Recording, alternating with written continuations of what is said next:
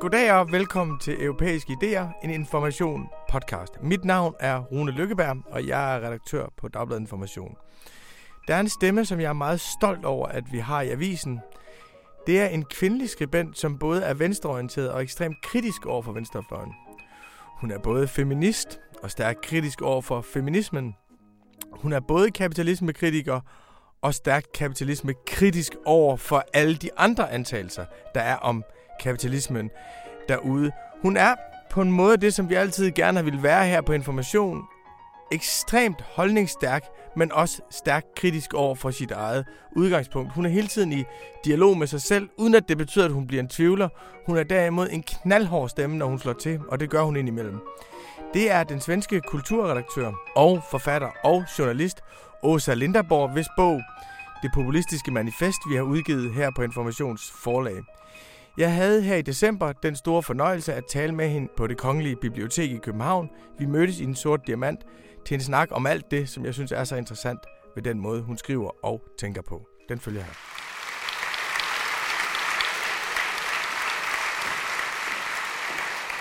Ja, men god aften, og tak for, at vi måtte komme, og at jeg måtte komme og interviewe dig.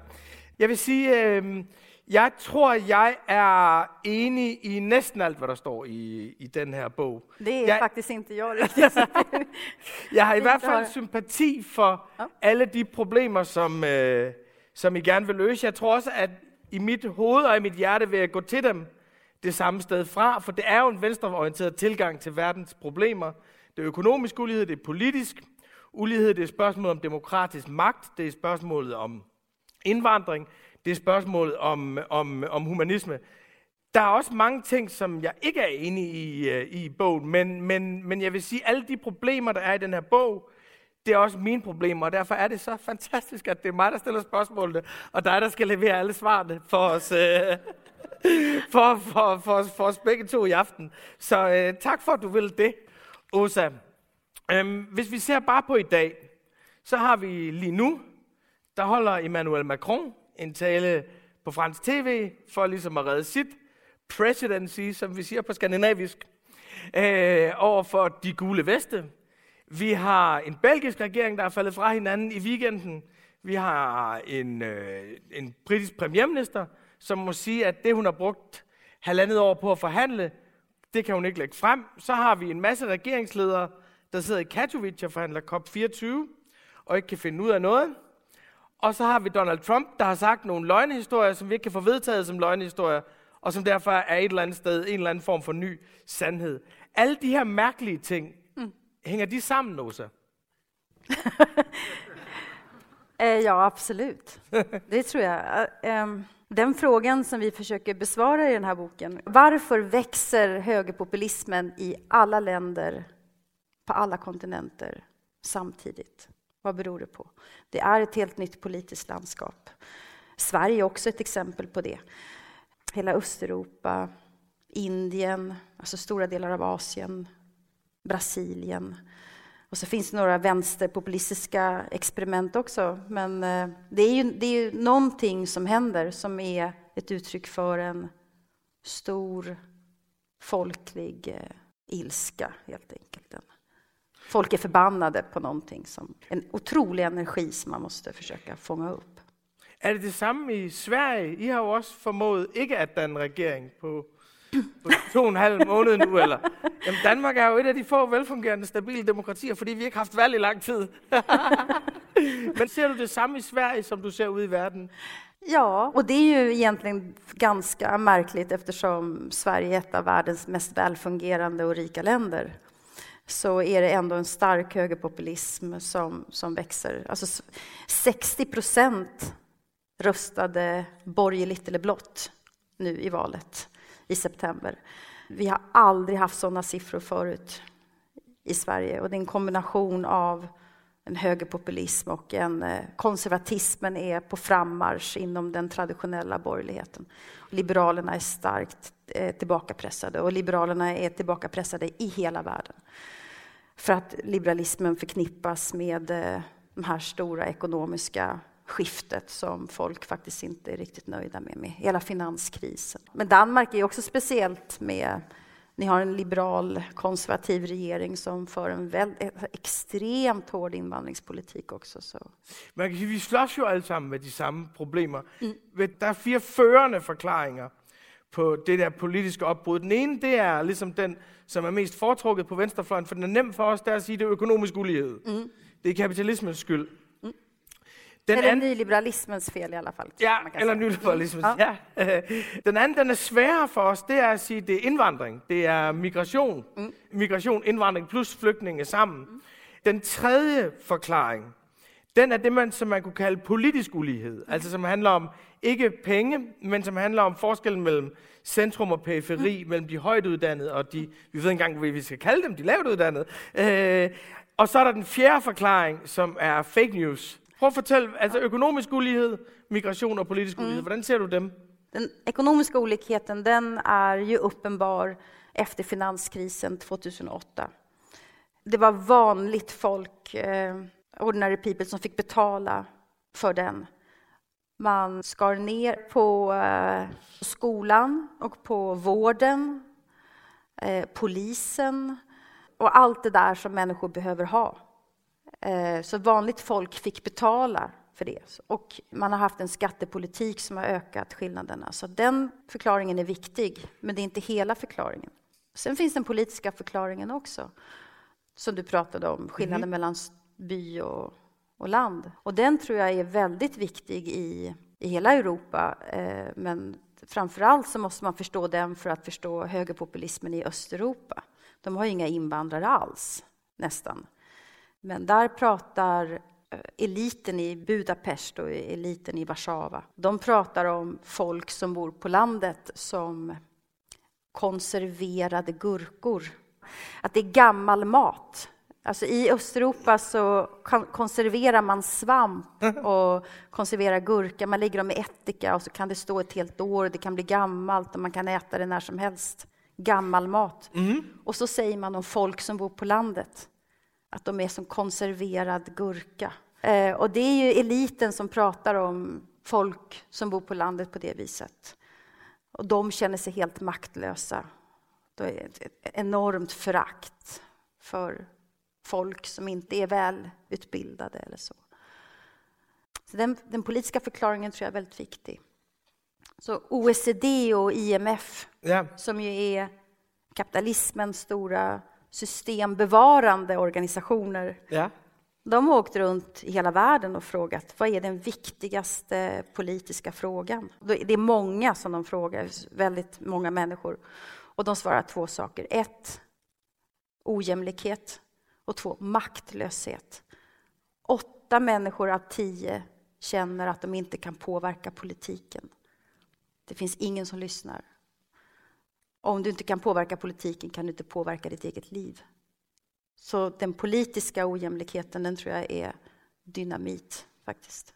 Det är ju det som man ser med de här populistiska rörelserna nu. Att de kräver inflytande, de kräver att deras röst ska bli tagen på allvar. Varför lyssnar ni inte på oss? Det är det man ser med gula västarna i Paris nu. Det är väldigt mycket ekonomiska krav som de ställer. De gule vester er jo et komplekst fænomen, for der er også nogen, der kræver at få general Villiers tilbage. Altså, de stiller jo alle mulige forskellige krav. Ja.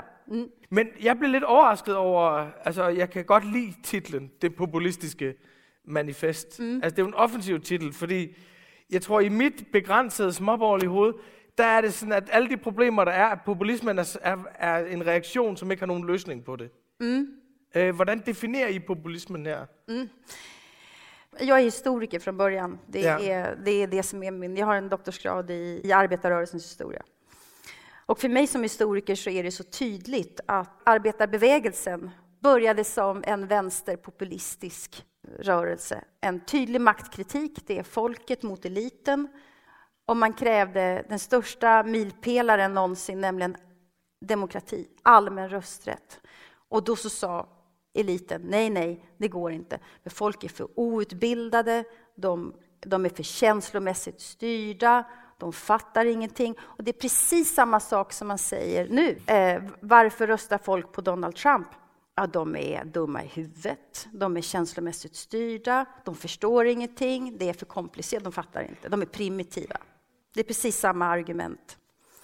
Så för oss är populism någonting allvarligt faktiskt. Det handlar om att man ska ställa konkreta, viktiga krav som har en tydlig maktanalys. Men populism i sig själv, alltså det kan ju vänstern göra ändå. Problemet med vänstern den senaste tiden är för att den har varit för akademisk. Mm-hmm. Och här kommer då ett politiskt språk. Man vågar ta fram konflikterna som finns i samhället. Man vågar erkänna att det finns motsättningar, konflikter.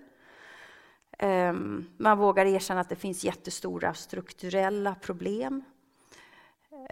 Och man vågar prata till vanligt folk.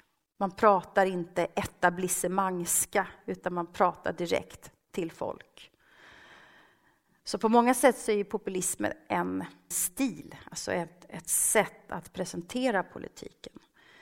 Men om den inte har en tydlig maktanalys och väldigt tydliga krav så kan den ju vara livsfarlig. Men det handlar om att liksom fånga grundackordet på något sätt. Vad är det folk vill? Varför är så många människor så väldigt arga? Varför? Istället för att säga nej, allting är jättebra. Vi ska ha status quo. Vi lever i den bästa världen. Sådär. Som Hillary Clinton gick till val på. Ja. Finns inga problem. Finns inga problem. Hvad hedder det? Der findes jo det, der hedder adresseteorien.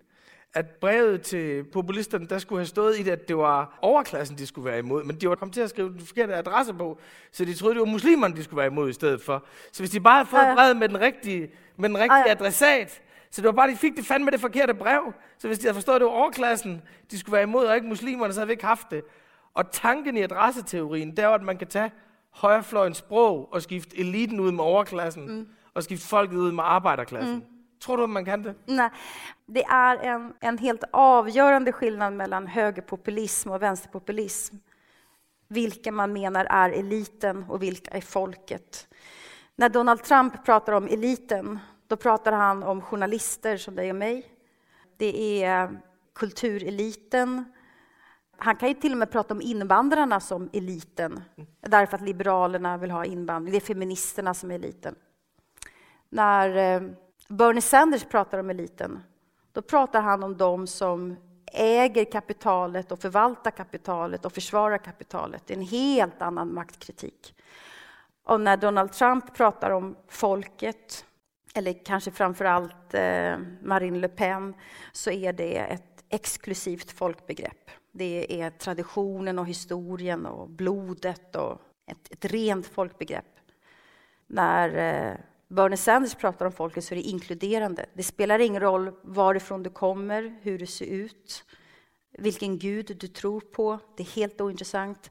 Folket är alla som är förlorare på finanskrisen 2008. Så det är ett inkluderande folkbegrepp. Så det är en väldigt stor skillnad. Det svåra är ju att bygga bevägelser som inte splittrar den vita arbetarklassen med alla andra. Ja, og for det kunne jo også godt være, at en del af højrepopulismens styrke er, at den siger, jamen vi er det her fællesskab, og vi vil egentlig ikke være flere.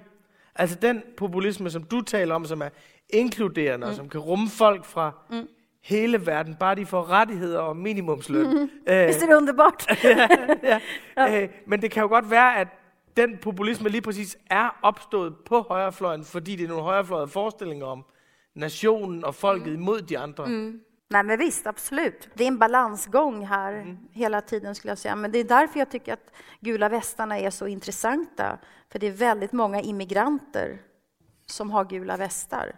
Och det finns inte ett enda krav som handlar om att man ska kasta ut invandrare eller du får inte vara muslim. Utan det handlar om social rättvisa. Och det är någonting nytt faktiskt. Det har vi inte riktigt sett förut. Jag tror att det kommer att komma folkliga rörelser där man oavsett vilken gud man tror på så reagerar man mot de sociala orättvisorna och på att man är maktlös. Man är otrygg på sitt arbete. Det är svårt att hitta en boling. Pensionisterna får det svårare.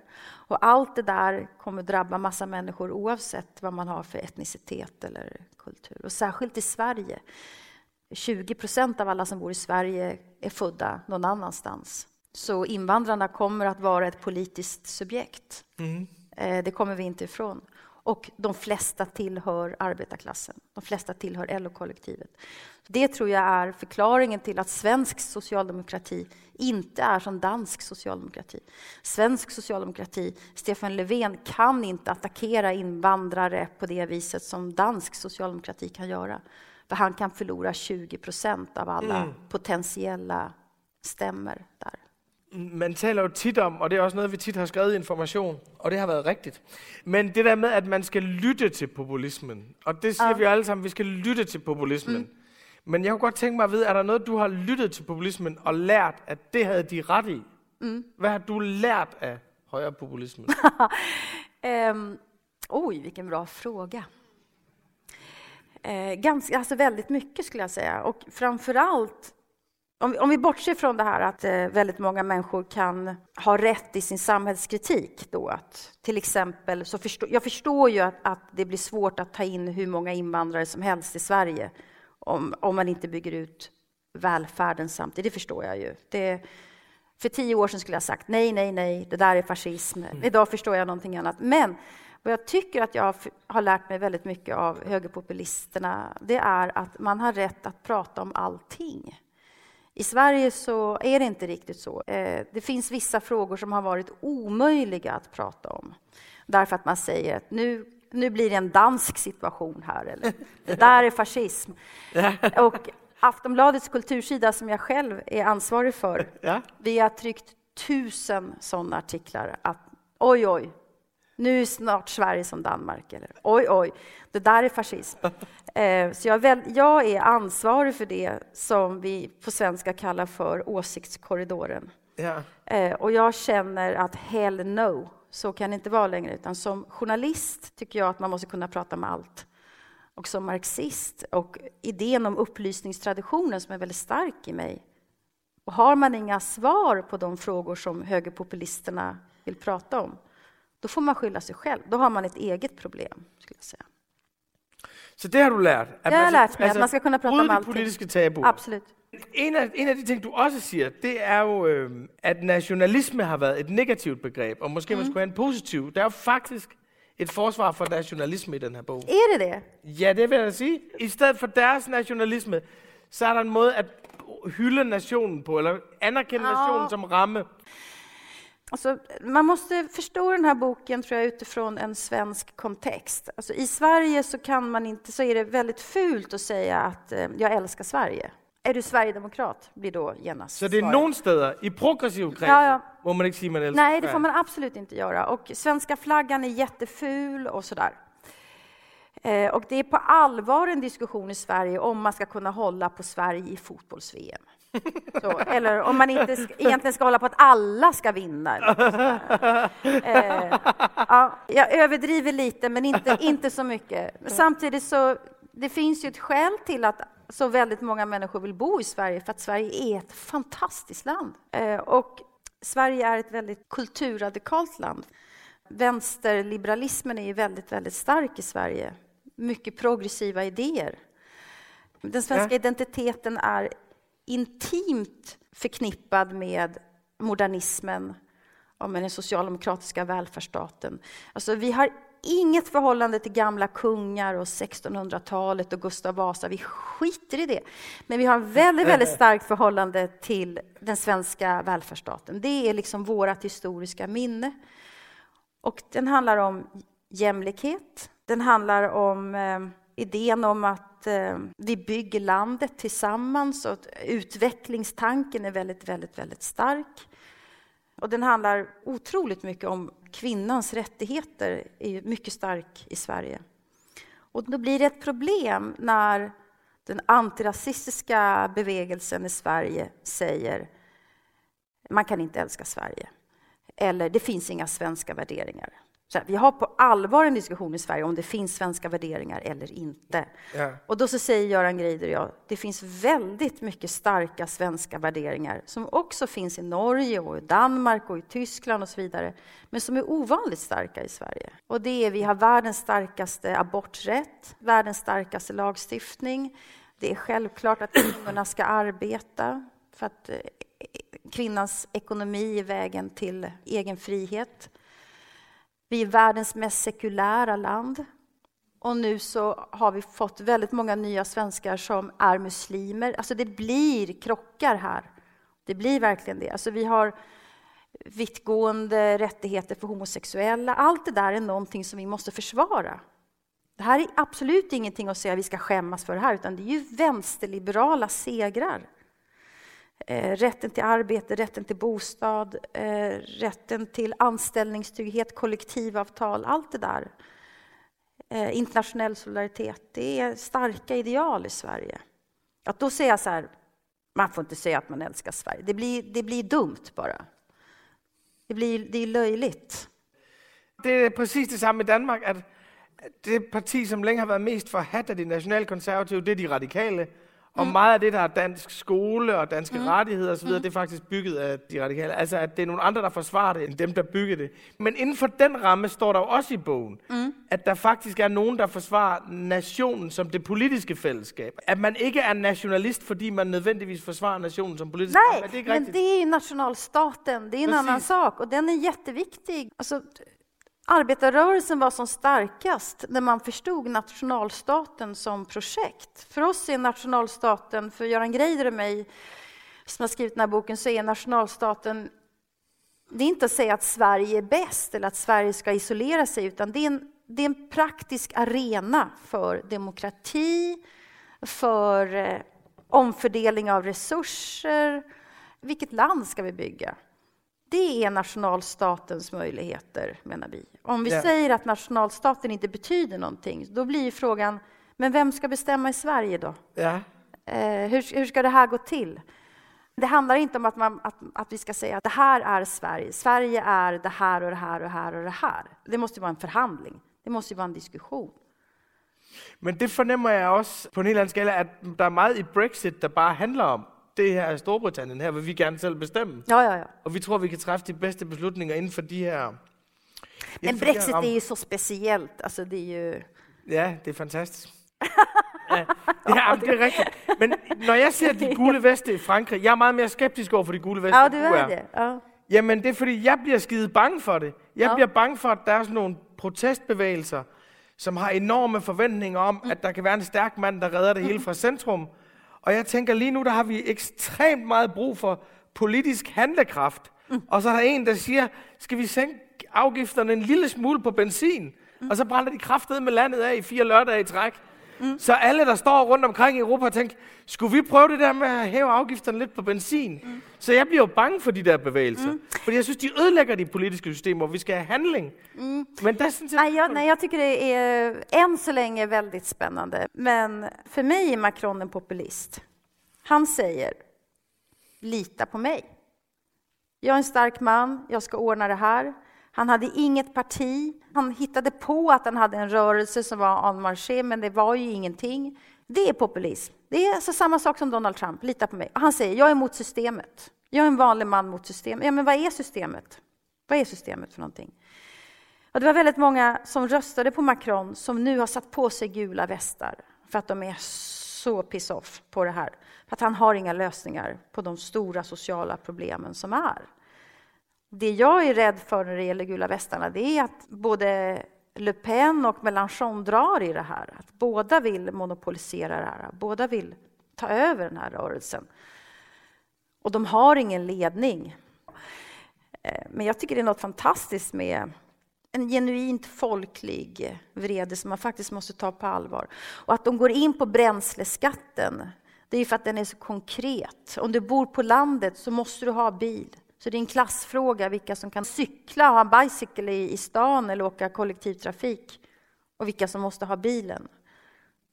Nästa fråga är ju minimilönerna. Det är ett tydligt ekonomiskt krav. Jamen for mig er det bare indbegrebet af, at der er en populistisk bevægelse, og jeg kan godt se på de venstreorienterede ting, som jeg er enig i. Uligheden, fjernelse af formueskatten, forskellene på periferi og centrum.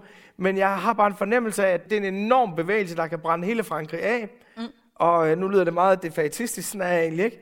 Men at det kan ende med at bringe en eller anden general til magten om 2 år. Nej, jag förstår vad du menar, men samtidigt så har vi haft i 30 år nu så har vi haft ett politiskt system där folk inte har varit politiskt aktiva överhuvudtaget. Alltså vi har inga fungerande partier, vi har inga bevägelser och folk känner sig inte representerade i politiken. Alltså någonting måste ju hända. Då får de etablerade, framförallt får socialistiska partiet, de får skylla sig själva för att de inte har fångat upp det här. Men det som for mig er det store spørgsmål, men det er også i forhold til klima, det er, hvordan fanden skal en venstrepopulisme udøve magt? Nej, det går ju inte. Jag håller med dig. Alltså, här är skillnaden mellan Göran Greider och mig, för att han är väldigt optimistisk. Det är han som vill ha vänsterpopulism.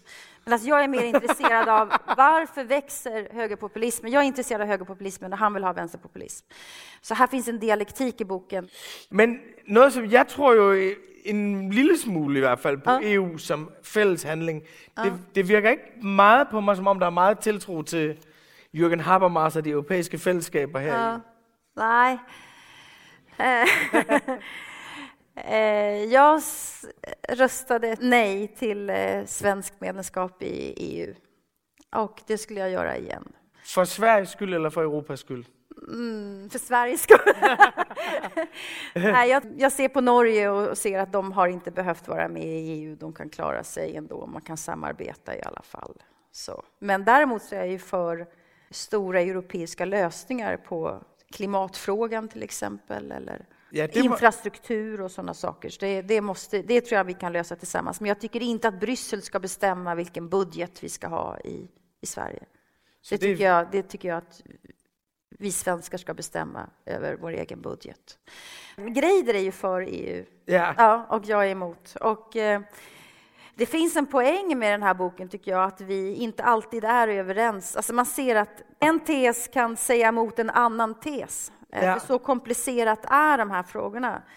Och det är ganska viktigt för oss att skriva en bok där vi inte pekar med hela handen, utan där vi säger det här är precis så här komplicerat. Är det? Jag ser också jättestora poänger med EU, men jag ser ju också att de tvingar oss in i privatiseringar, i frihandelsavtal och i en massa skit faktiskt. Meget af jeres bog er jo en kritik af venstrefløjen. Og det er jo vidunderligt, det er jo også meget af information, det er jo også en kritik af venstrefløjen. Og der var særligt en sætning, som jeg tænkte var godt nok radikal, da jeg læste den.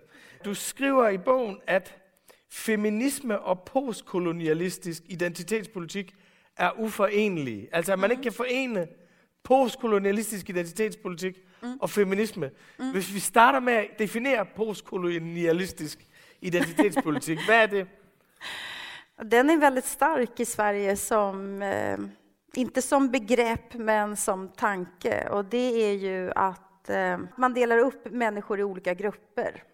Alltså vi säger i Sverige rasifierad. Har ni det ordet på danska?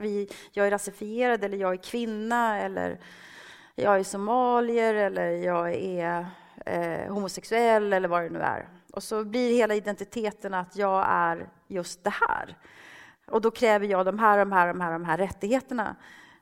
Istället för att säga att vi är alla människor och vi har gemensamma behov. I Sverige till exempel så finns det verkligen de som menar att en vit man kan inte skriva, en vit författare kan inte skriva en roman, skönlitteratur, om en svart man eller en svart kvinna. Eller jag som är heterosexuell kan inte skriva poesi om homosexuell kärlek. För att jag vet ingenting om det eftersom jag är heterosexuell. Så du har inte rätt att fantisera och du har inte rätt att... Alltså vad de postkoloniala säger är att du kan aldrig förstå mig. Du kan aldrig förstå mig. Och om man säger att du kan aldrig förstå mig så säger man ju också jag kan aldrig förstå dig. Och då säger man ju också vi kan inte bygga ett samhälle ihop. Det är ju det vad man säger. Medan Göran Greider och jag vill lyfta fram den universella idén om att alla människor har samma grundläggande behov, oavsett varifrån vi kommer och hur vi ser ut. Och sen finns det vissa förtryck som man måste göra någonting åt. Men den postkoloniala idén, de skriver ju om hela historien. De tror ju att medborgarrättsrörelsen i USA bara var svart, till exempel. När den var ett enormt framgångsrikt samarbete med den vita befolkningen. Den var allt annat än separatistisk, alltså för den ville ju inget annat än att bli erkänd och samarbeta med de som faktiskt hade privilegier och så vidare.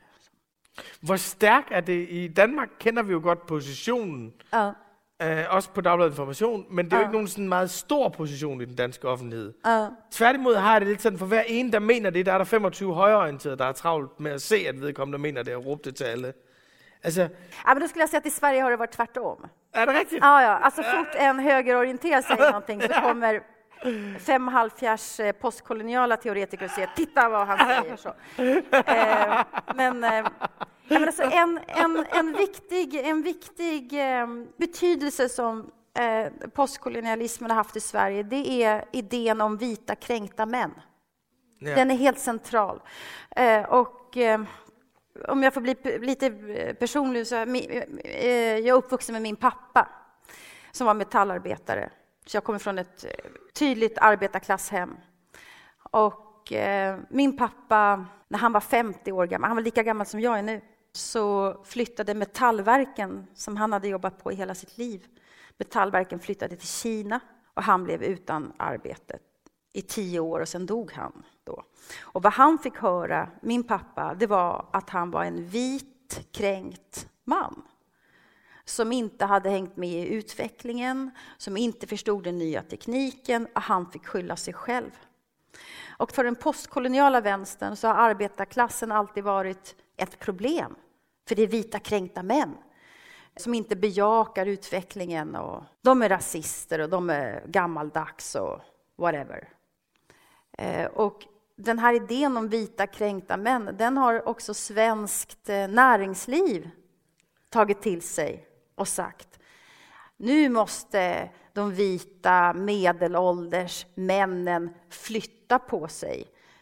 För nu ska vi ha in invandrare på arbetsmarknaden med lägre löner. Nu är det dags att de vita kränkta männen försvinner, ungefär så. För vi ska ha stor invandring för att vi ska pressa ner lönerna. Så här finns det en ohelig allians där den postkoloniala vänstern är ju fullständigt klassblind. Har ju ingen förståelse för arbetarklassens resurser eller rättigheter eller önskningar och drömmar eller erfarenheter överhuvudtaget. Så fort en sån som min pappa krävde någonting så fick han höra: du är en vitkränkt man. Håll käften. Bara. Vad skulle man ha sagt om din far? Min pappa brukar kallas för den första generationen av globaliseringens förlorare. Ja. Men jag skulle säga att han tillhör kapitalismens förlorare. För jag förstår också att inte metallverken kan finnas, att inte industrierna kan finnas hela tiden i all evighet. Det förstår jag. Jag förstår att det kommer ny teknik. Jag förstår att ett samhälle utvecklas. Det förstår jag. Men han blir kapitalismens förlorare när staten inte går in och hjälper till. När det här stora epokskiftet är. När staten säger: du får skylla dig själv, du får klara dig själv. Och han hade inga tänder i munnen, han hade stora hål i sina skor, han hade ingenting. Han var så fattig.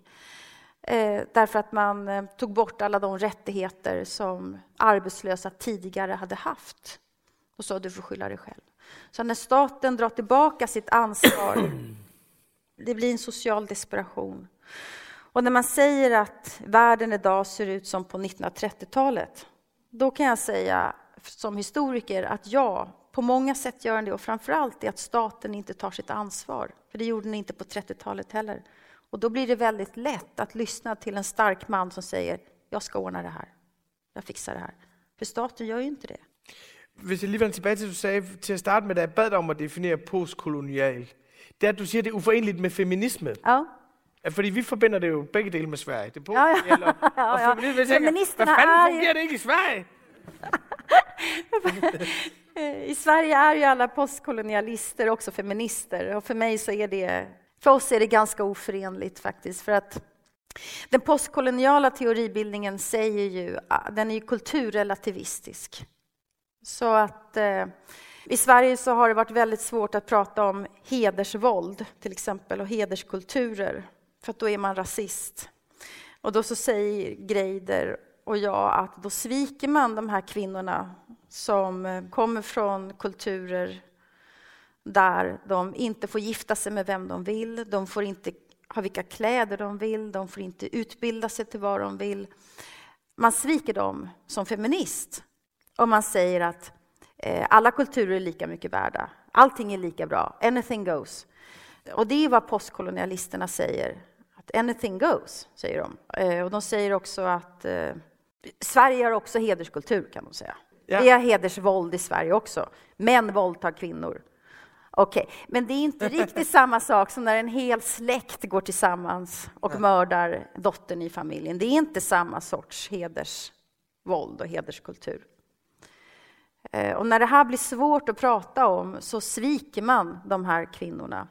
Och vi säger att vi kan inte strunta i att prata om de frågorna bara för att Sverigedemokraterna vill prata om de frågorna.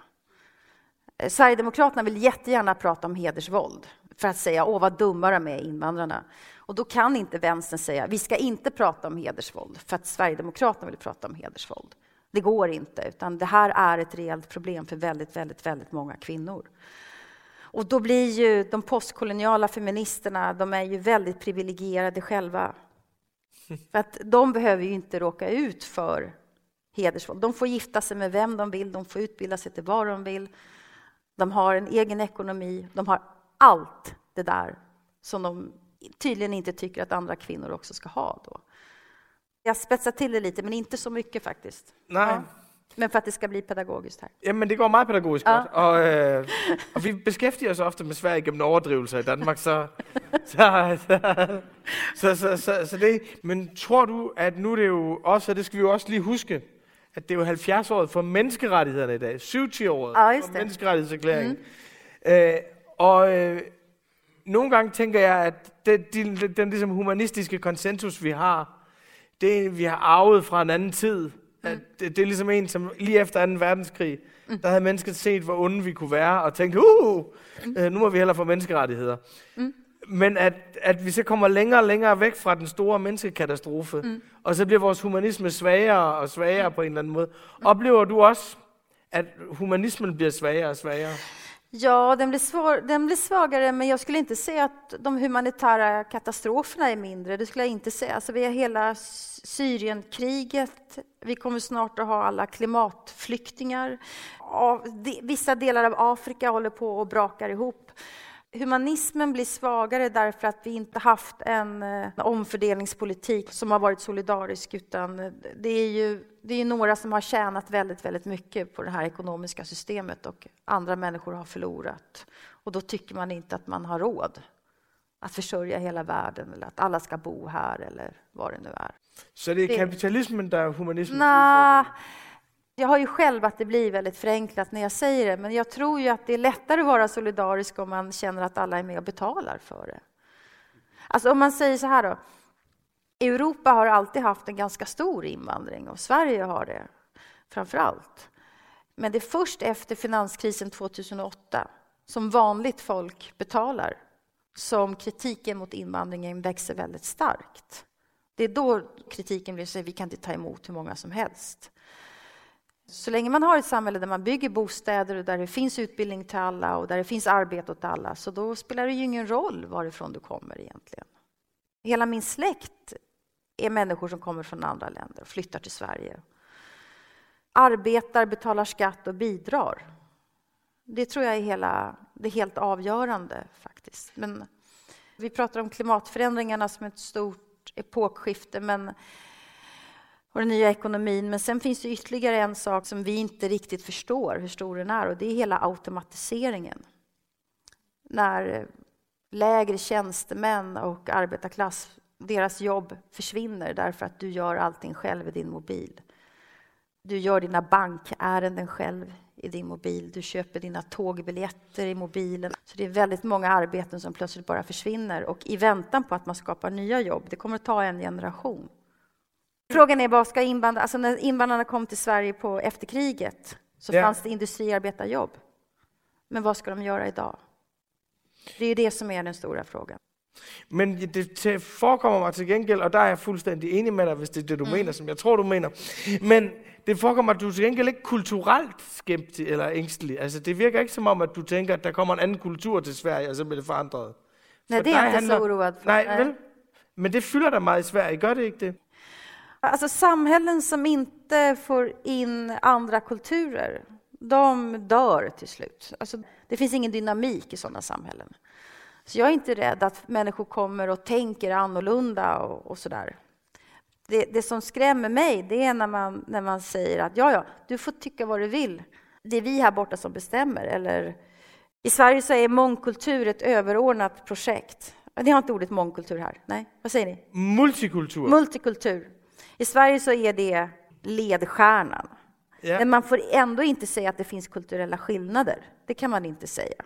Samtidigt som man tycker att det är jätteviktigt med kulturella skillnader. Det är en paradox här. Det är någonting här som är inkonsekvent, som inte riktigt fungerar. Jag tycker att man ska ta alla människor på allvar och diskutera vad har du för uppfattning om kvinnans rättigheter? Eller tycker du att vi ska ha religiösa friskolor där man säger att Gud skapade världen på 7 dagar eller vad det nu kan vara? Att man försvarar de rättigheter som vi har fått i Sverige, nämligen att skolan ska vara sekulär, staten ska vara sekulär och det som vi pratade om tidigare, att kvinnan ska ha samma rättigheter som mannen och så vidare. Ska man ta en kvinna i hand? Det diskuterar ni ju här. Det har vi diskuterat i Sverige också. Och jag kan ju säga som kvinna att jag blir skitförbannad när en man inte vill ta mig i hand för att jag är kvinna. Som kvinna jag kan säga att jag kan absolut inte acceptera det. Absolut inte. Och jag tycker inte det är spännande. Jag tycker inte det är intressant. Jag tycker det är piss-off. Tycker jag. Ja. Men vänstern i Sverige och vänstern tycker att vad spännande. Vad intressant. Du gör vad du vill. Ja, absolut. Du gör vad du vill. Och däremot så i Sverige skulle vi aldrig diskutera att om du ska ha medborgarskap så måste du ta kvinnor i hand som ni gör här. Alltså de kraven skulle vi aldrig ställa. Men jag tycker ändå man måste kunna diskutera den här saken. Men det krav har vi jo stillet i Danmark. Med det problem, at der ikke er nogen, der rigtig gider udføre det. Men ud fra det, du siger her.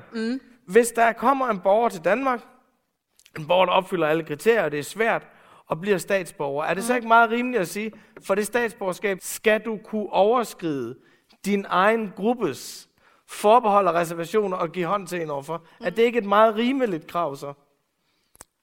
Men då skulle på sätt och vis, då skulle jag kunna bli postkolonialare och säga man kan hälsa på väldigt många olika sätt. Alltså det kan man faktiskt göra. Jag tycker alltså sådana formella absoluta krav, det tycker jag inte att man ska ha. För någonstans är religionsfriheten också ganska viktig, men man kan inte säga att det inte finns ett problem här.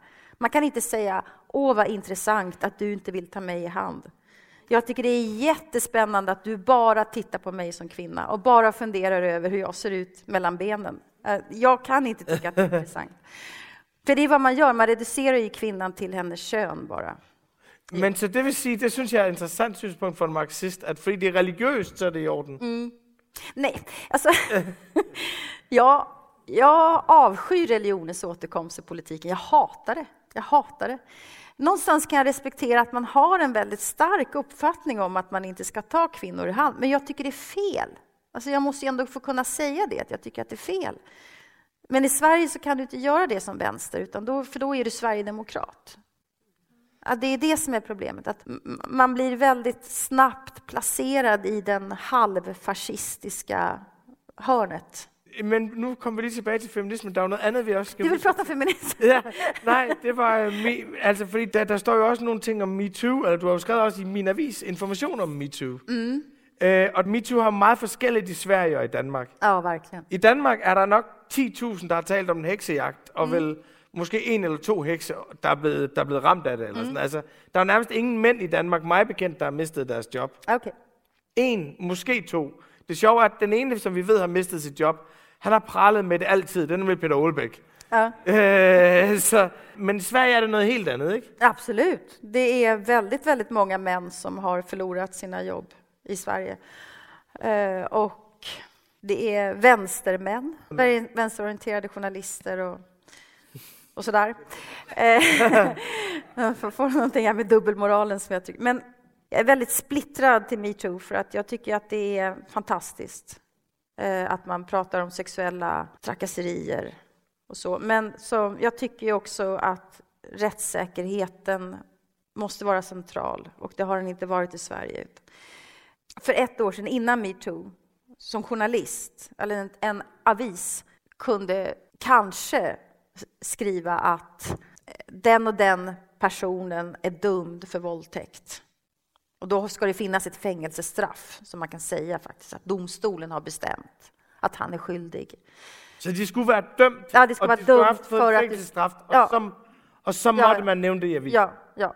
Men nu är det att den och den kvinnan anklagar Mikael Persbrandt, skådespelare, eller vad det nu är, för våldtäkt. Och då räcker det. Och så förlorar de här människorna jobbet. Och så kan man inte riktigt ha det faktiskt. Det fungerar inte så. Och där kommer den postkoloniala teorin in igen. För att i Sverige så har vi sagt då att kvinnor säger, jag har rätt till min historia. Jag är våldtagen. Jaha, okej. Det spelar ingen roll vad rättssystemet säger då, att det går inte att bevisa eller bla bla bla bla. Så jag har rätt till min historia. Du kan aldrig ifrågasätta en kvinna. Du kan aldrig säga att en kvinna ljuger eller någonting sånt. Jag tycker att det här blir konstigt för att kvinnor kan vara som män. Alltså vi kan ljuga, vi kan vara manipulativa, vi kan vara kåta som katter, vi kan ha en massa önskningar och viljor och alltihopa det där. Det finns en mänsklig interaktion som i Sverige som MeToo liksom inte riktigt erkänner, utan i alla lägen så har kvinnan inget ansvar överhuvudtaget. Och väldigt många män har faktiskt blivit av med sina arbeten. Bara på en anklagelse som inte riktigt går att bevisa. Och när jag säger det här så känner jag ju själv att jag blir liksom svag i rösten. Därför att då är det som att jag inte ställer upp på det som MeToo-rörelsen vill komma åt. Nämligen problem med sexuella trakasserier. Som är ett problem. Jag har själv blivit sexuellt trakasserad på alla mina arbetsplatser som jag har varit på. Alla. Men jag vill ändå att det ska gå rätt till. Alltså någon måste försvara rättssäkerheten och pressetiken. Och då blev det min uppgift i Sverige att göra det för att ingen annan gjorde det faktiskt. Men det är väl så mer en kritik av pressen än det är en kritik av MeToo-bevægelsen, är det inte det? Nej, inte riktigt. Alltså svensk press och MeToo bildade en allians här som var väldigt, väldigt, väldigt stark. Där tidningar kunde vinna konkurrensfördelar genom att nämna namn. Och då gick man in och läste så man klickade på den artikeln och så kom annonspengarna. Ja. Så det finns ju en ganska äcklig ekonomi i den här typen av journalistik. Som är populistisk skulle jag säga. Men jag har da ofta tänkt när jag ser på särskilt de där Kavanaugh hearings i den amerikanske højesteret. Der har jeg da tænkt på, at jeg kan godt forstå, hvad Donald Trump siger, når han siger, it's a very dangerous time for young men in America. Ja. Jeg kan godt, altså... Ja, jag förstår också det. Jeg kan godt forstå, at fra at de sikkert har kunnet gøre, hvad de ville, og være sikre på ikke at blive afsløret, så skal de kunne dække sig ind mod, hvad den mest skeptiske kan læse ud af en situation. Altså, jeg kan godt forstå, at MeToo kan skabe den angst. Og noget af angsten er jo positiv. Det er jo positivt, at dem, der er above the law, de er bange. Det er positivt. Deres mangel på angst er negativ, for så gør de, som det passer dem. Men der synes jeg da, at når du siger, at vi må huske på retssikkerhed, det er jo ikke imod MeToo-bevægelsen, det er et forsvar for ja, absolut, er det ikke det? Absolut. Men MeToo-rörelsen, som sagt, den är lite speciell i Sverige därför att rättssäkerheten sattes ur spel helt och hållet. Så att om man försvarar rättssäkerheten så blir det automatiskt att man ifrågasätter MeToo. Det har varit väldigt svårt att göra båda sakerna, men min dotter Amanda, hon är psykolog och hon är specialiserad på sexuella trakasserier i arbetslivet. Och vi har pratat väldigt mycket om det här. Så att det är inte så att jag inte är medveten om problemet. Men någon i offentligheten måste försvara rättssäkerheten. Och det blev min uppgift att göra det. Men det har varit ganska tungt tycker jag. För att det blir att jag försvarar män ibland som jag absolut inte tycker om. Jean-Claude Arnault till exempel, Svenska Akademin. Gift med Katarina Frostenson i Svenska Akademin. Första gången jag träffade honom så säger han till mig: du ser ut att ha en vacker fitta, säger han. Det är hans inledningsreplik. Och det är den jäveln som jag nu har försvarat. Därför att jag tycker att rättssäkerheten ändå, man måste försvara rättssäkerheten. Jag tycker det. Noget andet er, hvordan forklarer du det, at det primært er venstreorienterede mænd, der har været ramt af MeToo? Jamen, det har jeg tænkt på. Nu har vi kraftedeme brugt 30 år på at tale om muslimer, og så er det de venstreorienterede undervisere på universitetet, journalister, skuespillere og forfattere. Altså det er alle de førende progressive, Dustin Hoffman og Kevin Spacey. Hvordan forklarar du det? Jag tror att det har att göra med att de har sex med kvinnor som tycker att det är fel att man utnyttjar kvinnor. Jag tror också att de är mer sårbara, att de har inte samma skydd på något sätt. För att det är den här dubbelmoralen som folk blir arga på. Alltså Aftonbladet hade ju en journalist som heter Fredrik Virtanen som var antirasist, feminist. Och han var Sveriges första MeToo-offer för att en kvinna säger att för 7 år sedan så tryckte han in sin kuk i hennes mun. Det finns inga vittnen. Han säger absolut inte, det har inte hänt. Det finns inga vittnen, det finns inget. Säger hon, det har hänt. Han blir av med jobbet. Och det blir ju en explosivitet i det där eftersom han själv till exempel har skrivit texter om att på nyårsnatten i Köln 2015, minns ni det? Där man stora anklagelser om sexuella trakasserier på torget i Köln. Så skrev han absolut inte. Det har inte hänt någonting. Det är bara rasism och säga sådär. Och sen så åker han själv ut på en liksom, han försvinner där för att en kvinna säger att du har gjort det där mot mig. Ingen av oss var där den där natten. Ingen av oss vet vad som har hänt. Men det finns ju en kittling i att det är just vänsterns män som har den stora moralen och sen så kommer kvinnorna och säger nej. Och det är för att de venstrefløjens män är någon större svin, eller är det för att de är mer dubbelmoralska? Det är dubbelmoralen tror jag. Så. Och för att det finns ingen som försvarar vänstermännen i offentligheten heller. Medan näringslivets män har ju ett skyddsnät som hämtar upp dem hela tiden. Medan vänsterjournalister inte har det. Den här Fredrik Virtanen då, han kommer från arbetarklass i en liten stad i Sverige. Han är duktig på att skriva. Han tar sig in i Stockholms etablissemanget. Han är en av Sveriges mest kända journalister. Och han blir en jättestark antirasistisk och feministisk röst. Och när han faller finns det ingen som tar emot honom alls. Det finns inga nätverk, det finns inga kontakter som håller en sån situation. Jag har sett män falla i realtid så här. Så det är hemskt faktiskt. Vad tror du konsekvensen av det är? Alltså, jag tänker en konsekvens är ju att enhver direktør, som vil forgribe sig på sin sekretær, ved, at hun kan svare igen. At der ligesom er et nyt niveau af accountability. Du ved, closed doors are open doors. Altså, der er noget, jeg tror på, der er noget grundlæggende civiliserende i det. Noget grundlæggende, absolut. Noget grundlæggende positivt og frigørende. Det tycker jag också. Hvad tænker du, der er det samlede outcome af MeToo? Jag tror att MeToo kommer att betyda otroligt mycket positivt. Alltså väldigt mycket. Att kvinnor kommer inte att finnas i det här något mer. Man kan anmäla och män vet att de kan inte säga lilla gumman och de kan inte klappa på stjärten och de kan inte säga att jag vill ligga med dig så ska du få det här jobbet. Man kan inte göra det något mer. Inte i samma utsträckning. Så det kommer att bli någonting väldigt positivt. Baksidan av det här tror jag är att, nu ska jag säga något, jag hoppas att min son inte hör det här, han är 19 år. Han säger, han vågar inte närma sig tjejer för att han är så rädd att de ska säga, vad gör du, det här är MeToo, eller att han ska hamna i sociala medier. Alltså väldigt många blir rädda, de blir banga också. Vad gör man med mänskliga relationer? Där tror jag att MeToo faktiskt kan göra att det blir lite mer komplicerat för väldigt många. Och det är svårt att vara en ung man idag. Det är svårt att vara ung, det är svårt att vara ung man, det är svårt att vara ung piga också. Det är svårt. Så även män har problem med kroppsfixering. Och det är inte bara flickor som har det, utan även pojkar har det. Och sådär. Som vi inte pratar om. Sexuell lust och alltihopa det där. Så nu har vi faktisk været hele vejen forbi Macrons tale, som må være forbi nu, eller i hvert fald er han halvvejs. Og populismen og venstrepopulismen og optimismen, som vi fandt ud af, at det var Jørgen Greider, der havde den. Og så ender vi helt nede hos din søn og din datter. Tusind tak for, at vi måtte komme med hele vejen rundt. Tusind tak. Det var alt, hvad Åse og jeg, vi nåede at komme igennem på Det Kongelige Bibliotek.